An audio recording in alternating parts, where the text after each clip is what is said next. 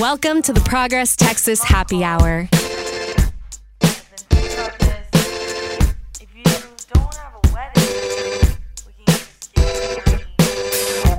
Welcome to the Progress Texas Happy Hour. I'm podcasting director Chris Mosier, and the episode you're in for today has been in production for a few weeks as we've been going relatively nuts around here with the primary and everything else involved with an election year in Texas, and that's a lot. This one involves the environment in Texas, very important to us here at Progress Texas, obviously, and the energy sector of Texas, which clearly has massive impacts on our environment in many different ways. As we get started, there's been a major move in the environmental realm by the Houston Chronicle, the main news outlet in our biggest city of Houston, in the form of an editorial in support of President Joe Biden's move recently to temporarily pause the permitting of new liquefied natural gas, or LNG, export terminals. This is a move we've advocated strongly for and also applaud.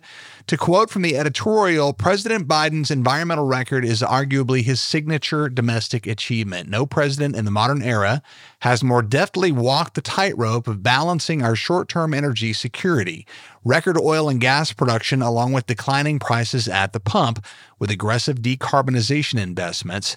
Clearly a move for the president with major impacts and benefits here in Texas, and we're celebrating this show of support by the Houston Chronicle. But on with the pod, which is on the topic of the Texas Railroad Commission, a three-member body that largely runs the show when it comes to the Texas energy sector, and in particular, the commission's mismanagement of a recent environmental incident in Crane County, and more broadly, the commission's lack of attention to the major threat that produced water poses to the Texas of the future. We'll talk shortly with Texas water resource expert Alex Ortiz, executive committee member and water resources chair of the Sierra Club's Lone Star chapter. But we start with Bill Birch, whose profile has risen quite a bit since we recorded this talk a few weeks ago. Interestingly, this conversation led to Progress Texas endorsing Bill in his run for the Democratic nomination for the Texas Railroad Commission. Progress Texas advocacy fellow Tatum Owens joined me for both of these conversations. For the last couple of months, an environmental disaster has been unfolding in the remote West Texas oil patch of Crane County, that's south of Midland, Odessa area, as a still unexplained geyser of produced water erupted from an abandoned oil shaft and flowed to the surface for weeks before it was finally contained, supposedly a few days ago. Yeah. While produced water might not sound super scary to most of us, it's truly gross stuff. This is water that is a byproduct of the petroleum extraction process, which is then injected back into the ground for storage for disposal. Produced water contains high levels of saline and chemicals known to be harmful for both plant and animal life, and a huge volume of this stuff is thought to have flowed out in this incident over the last few weeks. We're going to start off today with Bill Birch, a longtime petroleum expert and consultant here in Texas with specific expertise in oil wells, the capping of oil wells that are no longer producing, and what happens when that process goes wrong. Bill just happens to be a candidate for the Texas Railroad Commission who may or may not have attempted to hide the Crane County incident from the public, and we'll get to that. Bill Birch, welcome to the podcast. Thank you very much, and thank you very much for having me on. Absolutely, Bill. Let's start real quick with your expertise in Texas oil and how that expertise sets you up to understand what's happened in Crane County. Absolutely. So I've been in the oil and gas business for 23 years. I'm a third generation driller, and I have worked in over 60 plus countries around the world. And I was one of the people who helped end the Deepwater Horizon oil spill back in 2010. I'm an oil well firefighter, and I have spent the last 16 years in the oil well disaster legacy side of our operations of emergency response and capping and dealing with events that are out of control. Well, thank you for your service. And the way that we understand it, most civilians understand it, is this spill of produced water is the result of containment failure of sorts. In simple terms, this gross fracking byproduct did not stay where its producers expected it to stay, and it's gushed out in a different place altogether. Give us a little more technical view of what happened. Sure. So what's happened in Crane County is a very interesting scenario. In Crane, Ward, Reeves, and Pecos counties, there is a large volume of the produced water that is being re-injected for long-term isolation waste disposal in the area. And we have a history of wells that were drilled from the turn of the century, even through into 2000s, that before the shale revolution occurred. and before we had this problem of all this additional produced water that kind of came online in 2008. Most of these wells that were plugged during that time period, let's just say the Railroad Commission didn't use state-of-the-art technologies, didn't verify, didn't test, and almost guaranteed didn't witness any of the actual plugging jobs that have occurred. So what's happened is that as this water pressure has increased in the volumes and the duration of time now that we've been injecting, the water is finding every single path of least resistance, which unfortunately now is coming through all of these old oil wells that are drilled throughout these 4 counties. And look, there's something like 1.2 million oil wells in the state of Texas. It's just this area at the moment is the ground zero for what's happening.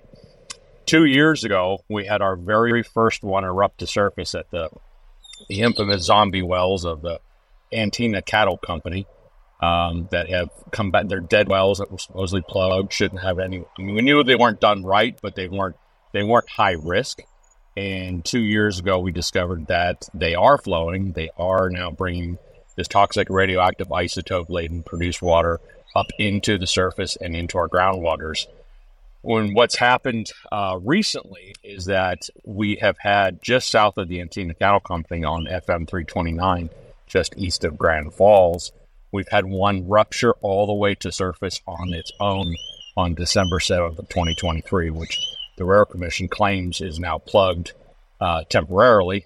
We'll see how long it lasts until the next one pops up, which is something in the order of 6 weeks to contain this incident, and there's a lot of issues. Just so I understand, Bill, we're talking about a really, really nasty, toxic material, byproduct, that is being crammed back down into the same ground where our groundwater is, where the aquifers are, where the wells that service our homes and businesses and whatnot come up from. Municipal water systems use some of this water as well. So we're to trust that the Texas Railroad Commission has properly overseen the injecting of this disgusting water basically straight into the ground. How confident are you that this plugging and this particular incident we're talking about in Crane County was done correctly and completely? And how confident are you overall that this entire operation has been overseen in such a way that we shouldn't be fearful of this stuff getting into our drinking water? Wow. So let's start with the first part of that challenge, which is the fact that this water is being disposed throughout the entire state.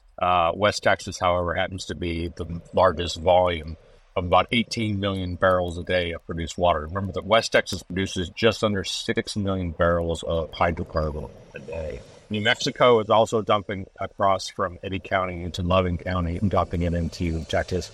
Oklahoma is dumping across the Panhandle, and Louisiana is now also moving water into East Texas. So this is a complete statewide problem. Completely and across the entire state of Texas, we're managing about 24 to 26 million barrels of water a day.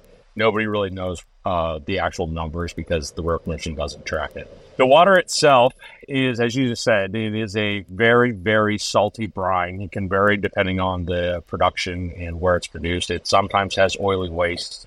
It certainly can have things like water-soluble organics like benzene. And it certainly has the full periodic table of the heavy metals such as arsenic, cadmium, lead, mercury, zinc, chromium. And it has some interesting things like lithium and cadmium and vanadium and nickel and copper. But also, it also contains radium-226 and 228, which are both radioactive isotopes that are part of the uranium series that unfortunately take 10,000 years to become at a low enough threshold of concern. So this is the kind of stuff that when you get it on surface, and if you live in West Texas, this will kill mesquite, and if you live in East Texas, this will wipe out Yaupon. So, this stuff is incredibly toxic. It is fatal in large concentrations because not only the minerals but the salts, and it has all kinds of salts in it as well. It's not just sodium chloride; it's got magnesium chloride, calcium chloride. The issue, first with the Crane County scenario, is that the area is bigger than the city of Houston. Houston's about 426,000 acres. And the area that we have seen already with contamination is over 500,000 acres and growing. And of the wells over the last 2 years we've been able to survey and take a look at, there's at least 150 wells that we have found that are currently in a state of failure. Knowing the fact that these old wells are literally a dime a dozen everywhere you look around the Midland, Odessa, even up into the New Mexico region of the Permian, and knowing that these aren't plugged very well, this problem is just kind of at its infancy a problem before we're really getting to it. How confident am I about the Railroad Commission is the third part of your question in terms of plugging this? Well, again, they didn't hire a professional well control company. They certainly allowed for no external transparency during the event to confirm what they were doing and how they were doing it. They have intentionally tried to hide information and have been very actively trying to be covert in what they are doing, which is really, as an agency who's supposed to be representing the people of Texas, doesn't feel like they're really, doing the best for everybody in long-term issues here in Texas. So the biggest challenge we have in the industry is that in order to still continue to produce the Permian from the shale reservoirs, we have to find places to put this water. And as you said, the problem is that we have to dispose of this water. Now, we have two choices in the Permian. We can either dispose deep below the unconventional resource, the oil shale play of the Permian. But the problem with injecting it into the Ellenberger, which is really, really deep, is that it's very expensive and you only get so much rate per day without a lot of effort to get it there. So it's not a very actively produced or injected into interval. It's also believed to be the mechanism. About 15 to 20% of our daily production injection rates gets put into the Ellenberger. It's believed to be what's causing the earthquakes in West Texas. So there's been a lot of pushback about trying to put more water deep because they think it's lubricating these old fault lines that are existing in the Permian Basin, and that's what's caused 3 of the 5 biggest earthquakes that the state has ever seen in its history that have occurred in the last 18 months. Bill, let me stop you and tell me what the Ellenberger is. Most people don't know what that is. So the Ellenberger is a formation. It's a very, very old formation. It runs through a good portion of the state, and in lots of areas around central Texas, it's actually our groundwater interval. It's actually fresh water. When you get out to West Texas and you get into the way the geology is, it's very, very deep. And the Ellenberger in those situations is a water-wet interval that's typically not hydrocarbon bearing, and we've been using it as a disposal zone. Now, the other thing is that 80% of the water that we are handling, unfortunately, we're disposing into the shallower reservoirs, which sit above the Permian oil zone. And these are what are causing all of the now cross flows and the contamination intervals. Because, again, we have thousands and thousands and thousands of wells that have been drilled in the Permian since the turn of the century. But, again, in 1950, 1960, well, we drilled them okay, but we didn't necessarily cement them and make sure we had good isolation. And unfortunately, when these wells were plugged, well, the Railroad Commission didn't verify and validate any of the plugging jobs. So we've got a real mess on our hands in the case of West Texas and what's happening right now in the Four Corners. So let's talk about you and what others have seen as a cover-up of the Crane County spill. The Texas Railroad Commission asked the FAA for a no-fly zone over the spill, and that request was granted, citing safety concerns, though the main way journalists would have been looking in would have been with unmanned drones. Bill, tell us your view of this move by the commission. Well, so that was it was the only second time I'm ever aware that the Texas Railroad Commission has ever filed for a no-TAM or a no-fly zone. The first time they did it was after the first blowout that happened 400 yards to its west of the latest incident.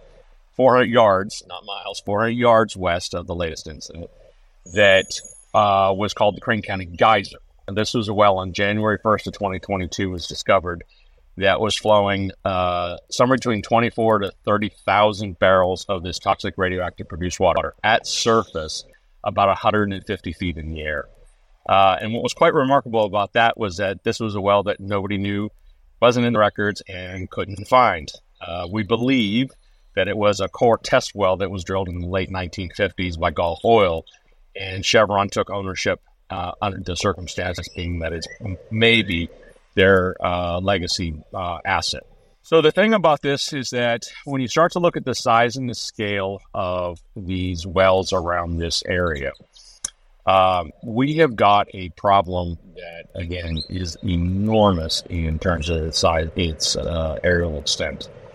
And the biggest problem I see from the industry side is that the Railroad Commission, even though they've seen the warning signs and saw the first scenarios of the zombie wells, the idea that this was new, well, that was that was something that we have now learned and come to find out that operators have been aware in this region that this has been an ongoing problem for almost 20 years. So the fact that the Railroad Commission has had cognitive knowledge of these water issues and challenges wasn't new. So what's quite surprising is that when I went to the Railroad Commission's office in September of 21, thinking, how could I help these guys get ahead of the narrative? How could I help them address the bigger issues?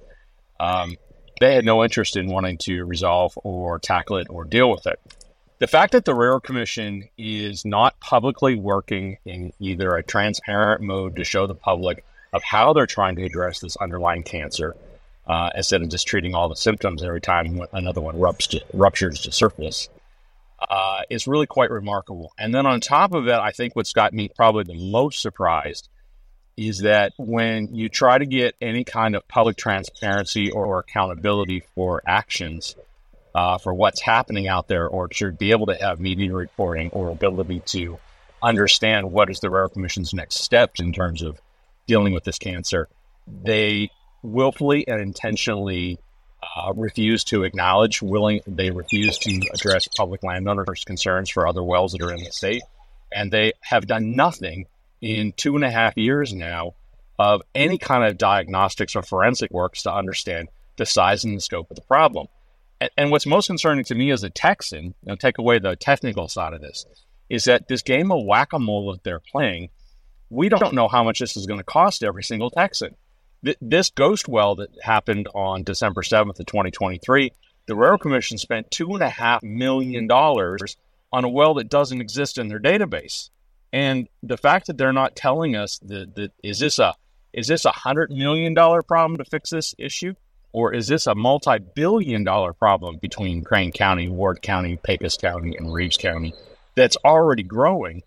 We have no idea how, in the industry, how we're going to tackle it, because we don't have the forensics or the root causes yet identified as to what are the real issues of the problems. That's a little bit unsurprising in a way, considering just the general opaqueness of the Texas Railroad Commission. I mean, starting with their name, they don't deal with railroads. They deal with energy. They deal with enormous amounts of money. And as we're learning, they deal perhaps not completely competently with environmental issues. So, Bill, as we mentioned at the top, and as we really haven't hit too much up to this point, you're actually running right now for the Texas Railroad Commission. You're a candidate as a Democrat. You do have a primary challenger. Tell us kind of broadly about, outside of what we've already discussed, which is already a lot, and we thank you for the great information. By the way, I want to mention that Bill is coming to us live from outdoors in Dallas, is why you're hearing the tweeting of lovely birds there. Looks like a nice, if a little bit chilly day there in Dallas. A little cool. Tell us broadly about, what is the Texas Railroad Commission? Why should we be concerned with it? What would you plan on trying to change about it should you be elected? Well, so the Texas Railroad Commission is the agency, as you said, that really manages our entire energy infrastructure. It manages our oil and gas operations in terms of everything from permitting to lease agreements to surface rights to the production capacity and, of course, regulation of the industry. It also manages all 330,000 miles of pipeline that's installed in the state of Texas. And what a lot of people don't remember is that the Railroad Commission also is in charge of the lignite and coal mining operations, mostly in sunset phase now. They're mostly at the wrapping up period and decommissioning side. And we also had uranium mining operations in the state of Texas, which they also oversee and manage. So really what the Railroad Commission is the agency. Unfortunately, people still think it has to do with the railroads. They handed all that responsibility to TxDOT in 2005.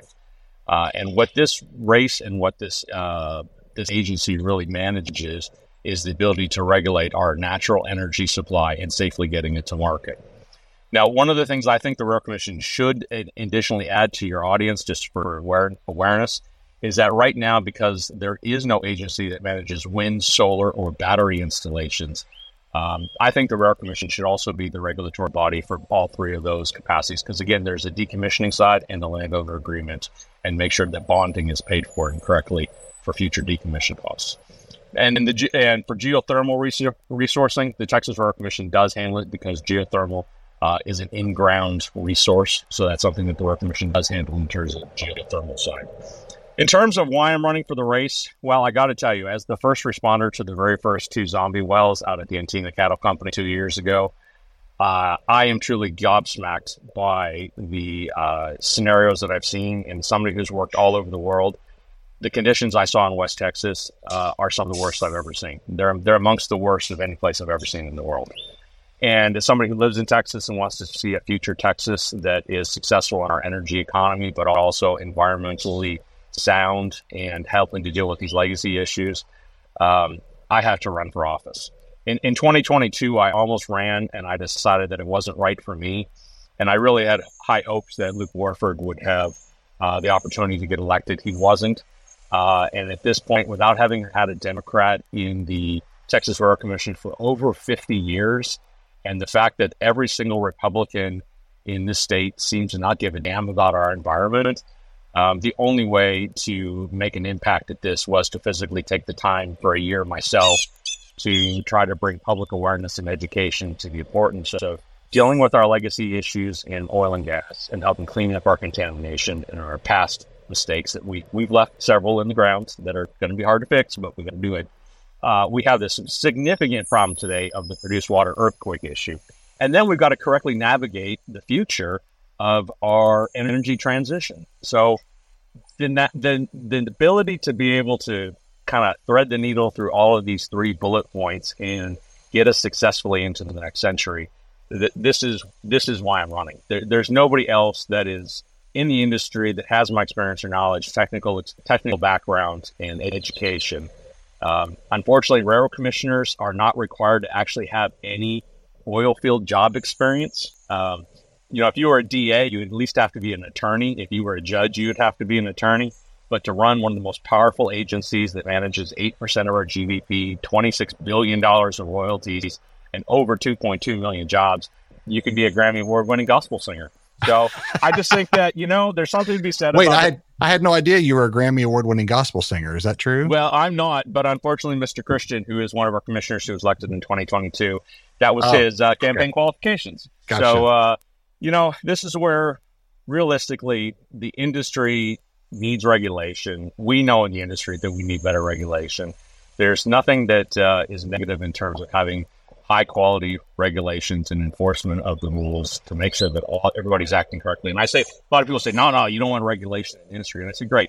Go jump on your local highway, do 150 miles an hour, and call the sheriff, and tell me what his response is when you call and turn yourself in for speed. Right. So I agree. The conditions in West Texas are horrific, and safely getting the energy supply to market includes keeping people employed. I personally agree that having a background in the oil industry would be vital to this role, and most of my family works out in West Texas. So people just need to know that these jobs are very dangerous, and separate from the environmental and energy needs that we have, we need to protect workers out there. And overall, adding in regulation would help that. So what could you do as a commissioner to protect our workers out in West Texas? So one of my biggest things is after the Deepwater Horizon, I committed very heavily to prevention. And I didn't want to see another Deepwater Horizon ever again in my career. Right now, the rate of failures that we have is unacceptable. And it's been unacceptable for 13 years since the Deepwater Horizon. The industry has not actively, although they put a lot of lip service to saying they've changed, the same people, the same rigs, the same technology, and the same training, and expecting a different outcome. I think you could probably use that as the definition of insanity. We've had in the state of Texas alone 10,190 reported spills of produced water over the last decade. We've had over 1,000 blowouts over the last decade, and we have had countless fatalities, injuries, and accidents, of which many are not reported. And to me, this lack of transparency stems from the start and the top of the Texas Railroad Commission, that the agency's responsibility is not to sell its services to those who contribute to campaign contributions and to only be a rah-rah supporter of the oil and gas industry. This is about the general public's protection, about the landowner and surface owners' protections, and of course the workforce's protections by having a true whistleblower program for employers and employees who get injured, that don't have a way to actually report these scenarios. I always like to say as an engineer, you can't fix what you can't measure. So we have to really understand how to target our resourcing correctly for what are the biggest issues in the state of Texas. Is it about improving our transportation or spill capacity? Or is it really about truly the number of incidents and people and the injuries that occur? Now, look, this isn't an industry of zero risk. This is an industry inherently that is of risk, whether it is drilling a wildcat well and having no discovery and having a loss of capital, or whether it's putting people in harm's way to some degree. But we have to use those risks intelligently, and we have to do everything we can to reasonably make the risk as low as practicable. It's called an ALARP, as low as reasonably practicable. In Texas, we don't even follow the federal guidelines for ALARP. We have a tendency to think we're our own thing. That's the way we've always done it. We don't need to improve. And as somebody who's been in this business and drilling for the last 23 years, I know lots of folks that have been in this for now over 50 years who say they can't believe the current status of the industry, how many accidents and injuries and simple mistakes are being relearned and not being truly incorporated into our training program. So the Texas Railroad Commission needs to be a really active participant in the regulatory compliance and getting enforcement capacity of those who don't participate correctly in the state of Texas. And it's for everybody. This isn't about an anti-fossil fuel narrative by any means. This is about letting people know that they can go to work, have a great career and income in the energy sector, and go home safely, and change our community's perception of the reputation of how we produce energy in the state of Texas. And I like to say to folks that, look, I'm a conservationist. A conservationist is somebody who believes in environmentalism that's in balance with our needs for energy extraction or resource extraction. And a lot of people say, oh, you're just an environmentalist. No, there's a balance point between the two of them. And we have to be much more reflective. The current way that we have done it for the last 50 plus years is to basically remove every single environmental stewardship requirement and every single possibility of environmental enforcement to allow people to be the most profitable and to yield the most recoverable resources we can. But we're leaving one hell of a legacy by doing that, and we have to change. And a lot of folks who say, well, I'm a drill baby drill mentality. Oh, okay, let's go drill at Yellowstone. It's great geothermal resourcing. Let's go set rigs up and drill all over Yellowstone. And they say, well, no, hang on a second. That's a national park. Oh, so Right. You mean you actually do believe in conservationism because suddenly there is something about the environment at Yellowstone that seems to be protected. So we have to have the change of the narrative in the conversation about how we're doing this, what's the impact to our communities, especially in areas that have been marginalized and have been, to be honest with you, 50 years ago, 80 years ago, when we drilled oil and gas, it was out in the farmer's back 40. Well, today, if you look around Houston, Texas, the farmer's back 40, Sugarland, which was once called Sugarland because of the sugar cane fields, right? The subdivision has now developed so far out, it's past the oil fields that were once in Sugarland, right? We look around Dallas-Fort Worth, you look around Austin, you look around San Antonio and Bexar County, the city has grown into and past the old oil fields. So we have to be acknowledging that there are times and places for extraction and resources and such. We have to do a much better job now in terms of how the community and the risk to environment and to locals when we're operating, what does that look like? And that means improving our environmental stewardship. That's all great stuff. And you've led me to a question which you kind of already answered, really. But we've had, we talked to a lot of office holders and candidates on this podcast feed. And one recently said something really interesting to me. And that is that a great many of these petroleum industry workers that you're talking about have been successfully convinced by the Republican Party that Democrats and environmentalists, and I would even maybe say conservationists, just want to get rid of their jobs. They want to run them out of work. Again, as Tatum mentioned, these people are career people with a risky job, and it's super important to our state. Tell us what you would say to those folks working in that industry outside of what you've already said, which is you want to look out for their safety and the viability of their careers. What would you say to those folks in response to this Republican talking line that convinces them that Democrats are a bad thing for their jobs? That's 100% correct, especially around the Rio Grande Valley, where a lot of people are working in Eagle Ford. We've seen a massive shift of the Latino community into the Republican Party because of the fear and the risk of losing their job or opportunity for a career or lifetime wealth. And that is a true statement. The one thing in particular I would say about that is that we have to do a better job at the Democratic Party to get away from the national narrative, which is anti-fossil fuel, carbon-only conversation. In Texas, And again, this is one of the things I have been focused on in my campaign. This is about Texas. This isn't about California. This isn't about the White House, and this isn't about the East Coast narratives. Yes, we are in a transition period, and we will be over the next century for sure. And we're going to continue to be. And we can decarbonize a lot of capacities of our energy production side. But there's still a part of being able to produce all the products that we love every day, which is paints and plastics and pharmaceuticals and nylons and everything we have in our lifestyle. That's still part of the petrochemical side of the house, which still needs a long chain hydrocarbon molecule, which still comes from oil. And we have allowed the Republicans to propagate this false narrative that every Democrat is out to take your job and destroy the industry, and that there's no future in oil and gas or energy in particular. Let's not even say just oil and gas. That there's no career future hope for you if you vote as a Democrat.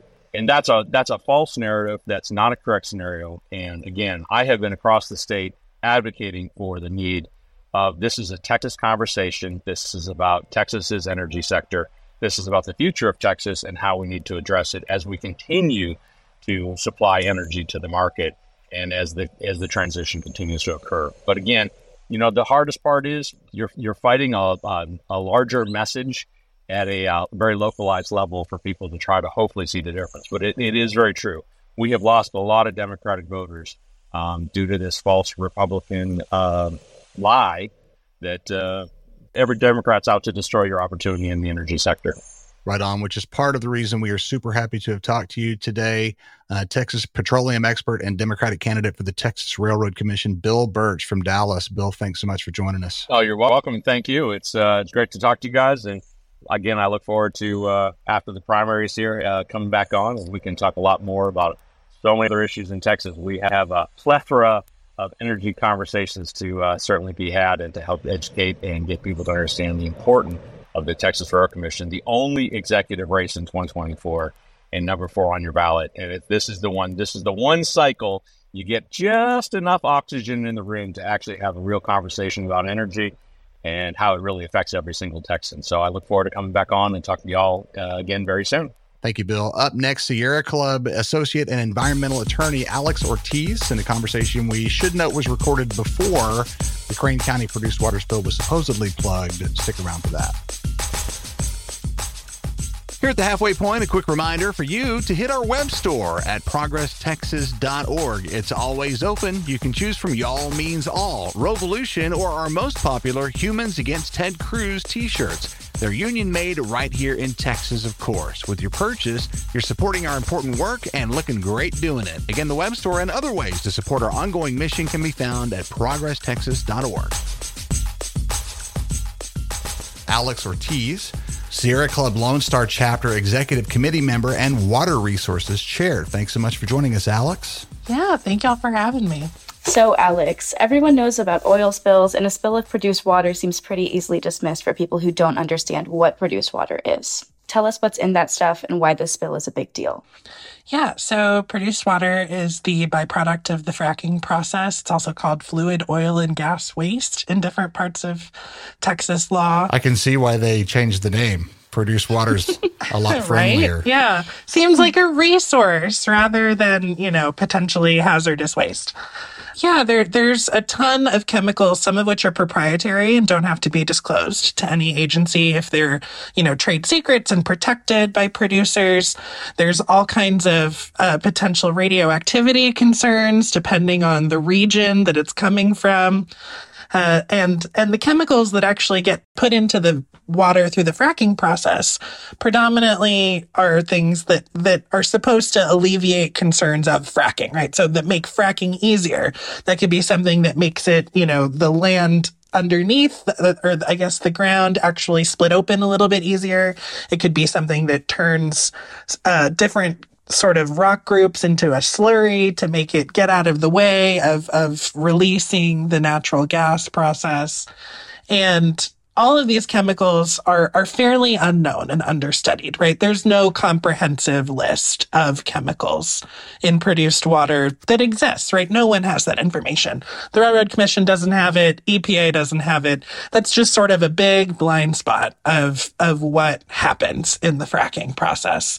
And what we do know is that, this water, it comes back up in the fracking process. And if wells aren't properly plugged afterwards, like we've seen in this news story, it can keep happening afterwards too. So are we thinking this is so I can kind of picture this? This is water that's been injected into the ground, and naturally, as water does, is going to find a way the path of least resistance to come back to the surface or wherever it wants to go. Is that's what happened here?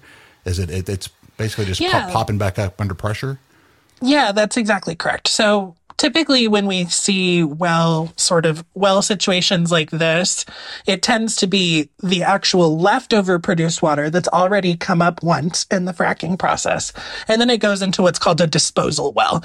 And this is essentially saying that this water is so poisonous, we can't use it for anything else. And we're going to put it in a well and we're going to cap it. And there we go. It's safe, supposedly, tucked away from potential harm to aquifers or land or people or animals. This conversation, Alex, is the first time that I've learned that there's radioactivity involved. And what you're talking about with a storage facility, clearly I start thinking about nuclear waste, which is a hugely controversial and carefully dealt with sort of thing. Yeah. You're not just going to inject nuclear waste back into the ground and hope it stays where you put it. That's basically what they're doing with this water. They're just hoping it stays put, right? So the radioactivity is not quite that severe to my knowledge. And I'm not a chemist, I'm a lawyer by training, but I do, there's definitely concerns about it when we think about what the long-term ramifications of the water are if there is potential groundwater contamination. There's also been a movement in Texas to really look at produced water as sort of this untapped water resource to supplement our water supply. And this has come from a lot of different people around the state. It's been a big topic at the legislature the last couple of legislative sessions, and it still gets traction as we think about, what water supply in Texas looks like in the long term. We deal with a lot of flood the same way we deal with a lot of drought, and looking for drought resilient or drought resistant water supplies is something that the state thinks about. And so, the concept of, is there a way to treat produced water so that it's usable for something else? It's talked about a lot, but there's not a lot of science to support any particular course of treatment. And that's true, the same way that we think about storing the waste and injecting the waste. It's sort of a double-edged sword, right? We're either losing water by putting it underground and hoping it stays there, or we have to figure out some way to get rid of it in a treatment and other disposal process. So it's a very difficult situation to reconcile that water's a limited resource. We know that. And we spend a lot of it on fracking in the state of Texas. And what we do after that is kind of up in the air. Now, whether or not we should be spending that much water on fracking is, I'm probably not the one to say, yeah, let's keep doing it. It's definitely let's curtail fossil fuel production in Texas. But that's only so practical compared to what do we actually do with this waste. It's wild to think about, that oil is considered to be this liquid that, wars are fought over and, so much money goes into. And, a great many of us realize that it's not going to be long before water becomes that liquid that wars are fought over and is precious down to every drop. And so I think this is the first conversation where those two things have come the closest together for me personally. Yeah. So it's kind of scary. Yeah. And it's something that when we look at the drought that Texas could deal with, right? When we look at a drought of record and this realization that we would be potentially over 7 billion acre feet short of water in the state, right? That's a lot of water to not have if we were in a drought of record. That means that there are cities without water supplies. That means that there are wells that are potentially dry in the state. It means that there's subsidence happening with insufficient aquifer recharge. Like, there's a real problem when it comes to the amount of water that is consumed in the state. But it's also really, really important that before we turn to something like turning waste into water, that we really think about the science behind it. And we really make sure that we're taking a cautious approach that isn't going to cause harm in the future, right? Some of the chemicals in produced water are carcinogens or long-term toxics. Like, we really don't know the long-term effects on exposure to produced water. And I think that before we really have any of that like chronic toxicity or chronic carcinogenic data, it's really hard to say, oh, we're prepared to treat it and, send it to be a potable water supply, or send it and use it for edible crops or to water livestock. Like, there's really some real science that has to be done, whereas the state tends to sort of just avoid it and say it could be a miracle cure to our water woes. Exactly. This is reminding me a little bit of the conversation around coal ash and just like the mismanagement of how this waste is disposed, combined with a lack of regulation on the back end of that. What do you think about the difference between people are talking about how to use it and how to find another use for it when the place that it's already in is causing such damage to those around it? Like, it's being disposed improperly at this current moment, and we should be focusing on that instead of finding another way to use it. Yeah. No, so I imagine what you're getting at is sort of like, coal ash is already a huge groundwater risk. Why are we thinking about trying to change the way we handle it? There's definitely, I think, an understanding. And the thing about produced water that is so different is that it is water, right? There is water and a substantial amount of water contained in produced water. That is why it's called that. And so in being able to recover some amount of it, we could see really substantial benefits to communities, especially communities in arid North and West Texas that are big oil and gas communities. And, there's this alternative statement that is, maybe we should be thinking about how to use less water, right? But generally, right, as water conservation, both at the municipal level or like our friends at the Texas Living Waters Project have really, advocated for things like stopping municipal water loss, right? I think it's several gallons per connection per day on average that Texas loses because of water loss, leaky pipes, whatever you want to call it. And that's like a very tangible infrastructure repair funding could solve that. Whereas when we look at produced water, it's sort of this like amorphous, unclear what we're working towards in terms of what the end goal is for it, and also like what the process is to get there, right? If we were just going to talk about it from the perspective of oil and gas and like reuse, like let's recycle it as much as we can in the fracking process, that happens quite a bit now. Oil and gas producers do use a fair chunk of produced water, treat it to the level that it needs to be reused in fracking. And that, that's a pretty closed loop. That's not something that's going to make its way back into as long as the fracking is happening in a responsible groundwater risk minimizing way.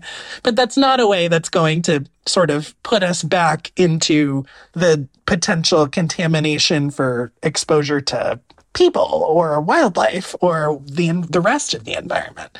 And I think that that's sort of just like an intrinsically different conversation to be having about water, right, which sustains cities and sustains people, than when you think about something like coal ash and what to do with it. For the coal ash conversation, absolutely, there needs to be significant regulatory reform. There's also like a great deal of wonky legal reasons that doesn't happen, right? So speaking of which, let's refocus to this thing that's going on in Crane County right now. The pictures that we've seen of it it looks like, multiple acres of what's sort of turned into wetlands, basically out there in the desert. And, as we've been talking about, it's wet with this absolutely disgusting, gross stuff this produced water. So, Alex, tell us about what we're facing in terms of a risk to the groundwater in Crane County and the surrounding counties, actually. I mean, how much of this stuff does it take to like befoul an aquifer or whatever it might be, the groundwater that's coming up through people's wells? Yeah, it totally depends on aquifer formation and a lot of really intense groundwater science-y hydrology stuff that I'm not an expert in. But there is certainly a risk when you see a blowout like this that continues on for a prolonged period of time, especially when there's not really any way to get at solving it, and if there's insufficient testing, right? I'm not positive about Crane County, whether or not it's in a groundwater management area or has a groundwater conservation district. There are mechanisms to get involved in some of that groundwater testing, but the reality is that unless the Railroad Commission steps in, there's very large risks to not only the people surrounding it, but, the groundwater itself, the people who rely on the groundwater. Yeah, it's really sort of who knows when the point of no return is. Wow. And that's actually where I was going to go next. The Texas Railroad Commission has stepped in, but the way that they've stepped in, according to the journalism that we've seen about this, is they're basically, I will stop just short of saying this is a cover-up, but it does appear as though they're interested in preventing people from flying drones or planes or helicopters or anything else over this area. They've gotten with the FAA to establish no-fly zones that I believe have been increased in size as the increase of the size of the spill itself has increased. So what do you think there? I mean, in my mind, drones don't even have people in them. There's nothing, what you're risking is that you'll lose your drone. It's not a safety thing really at that point. In your opinion, how much of this is about kind of containing the information versus providing for public safety in any way? Yeah, I if I'm going to be really honest, I don't see a public safety merit in that approach. The Railroad Commission in Texas is also not an agency known for transparency among, the public. Its name is the Railroad Commission, and it has nothing to do with railroads, right? Just like you said, Dana. We love saying that. I know. So it's not, this is not like the bastion of transparency and public access in government when it comes to agencies that actually, at least make a good faith effort to do that. I think there's also something to be said of the Railroad Commission just trying to contain itself and its own prejudices or interests, right? I mean, there have been numerous stories over the years about oil and gas interests and conflicts of interest between commissioners or staff and profits, right? Like there's a real problem with the way that the Railroad Commission and ethics rules work generally. Right. And I think that, trying to minimize the appearance of impropriety is often more important to the agency than solving actual problems that they are charged with regulating. That is such a great note to end on, because our next question was actually about what the commission does. You've touched on that a little bit already, but what do you think Texans should be focusing on a little bit more regarding the Railroad Commission? Yeah, so, the Railroad Commission is the agency responsible for overseeing responsible, environmentally safe oil and gas production in Texas. And often, the environmental safety and public health just go right out the window when it comes to oil and gas in Texas. It's, as much production as we can get out as quickly as possible. In terms of what I think people need to be paying attention about, Texans, it's really thinking really hard about who to vote for railroad commissioner, right? There's 3 railroad commissioners. They're elected officials. We have a very clear say in who oversees this agency. And so, becoming familiar with the intricacies of Railroad Commission rules is probably not for the everyday person. But thinking about realistically how you can make an impact in engaging your community, engaging, your local landowners who may or may not have, royalty agreements or lease agreements for groundwater rights. And realistically thinking about who to vote for and how to change what that reform looks like at the state level is important, because it's like I said, they're elected officials. They're not appointed by the governor.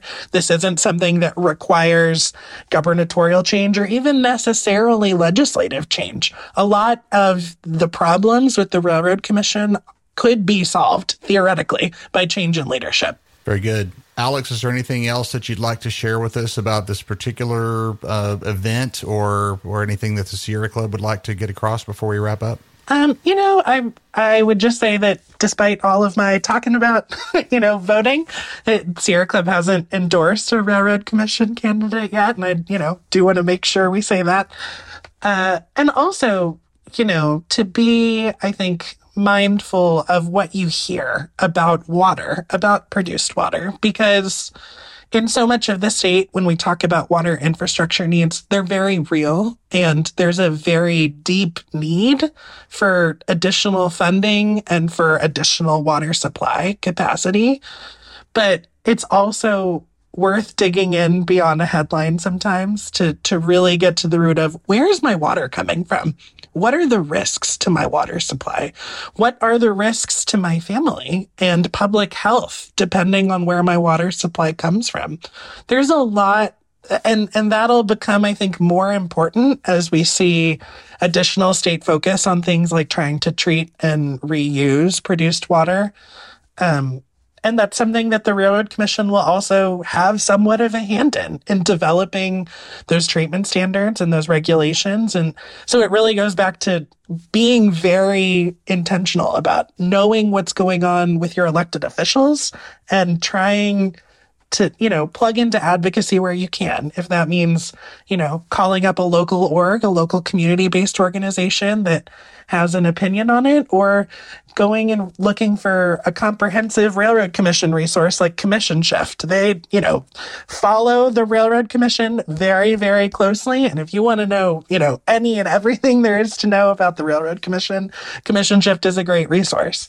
If you're looking for more water-specific things, always check out Sierra Club's website, our partners at the Texas Living Waters Project. There's a lot of water-specific resources out there. Texas environmental expert Alex Ortiz, Sierra Club Lone Star Chapter Executive Committee Member and Water Resources Chair. Alex, it's great to have you on for the first time, and let's do it again. Yeah, thanks so much for having me, y'all. As we shut down, we want to acknowledge our great and growing group of recurring Progress Texas donors, without whom we simply could not do what we do. We're asking you to show some love by becoming a recurring donor, like Oswald Straub, Leslie O'Laughlin, and Kim Rager have during our February member drive. We're looking for 29 new donors to support our important work this election year. Oswald, Leslie, and Kim, we thank all of you very, very much. Your donations are always welcome at ProgressTexas.org. If you're digging our podcast, a great and easy way to join the fight for progress in Texas is to share our podcast feed with a friend. If you're opinionated like Tatum and Alex and I are here, please drop us a review and a 5-star rating on the podcast platform of your choice. And thanks again so much for listening and for your support. Bye now.